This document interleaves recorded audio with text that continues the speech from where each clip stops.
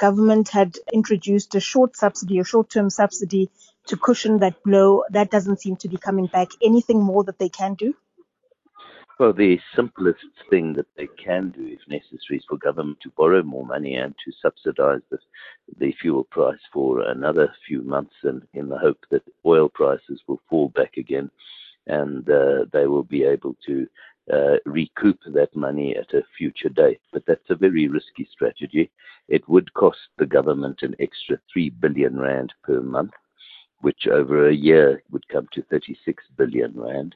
And I think that the ratings agencies, which would take a dim view of this and see it as the government relenting to pressure from the public, which would in turn prevent us from seeing a credit rating upgrade of the kind that S&P hinted at by moving us from an outlook of stable to an outlook of positive. And in that way, it will prevent long-term interest rates from falling the way they might otherwise have done, and thereby reducing the cost of servicing government debt.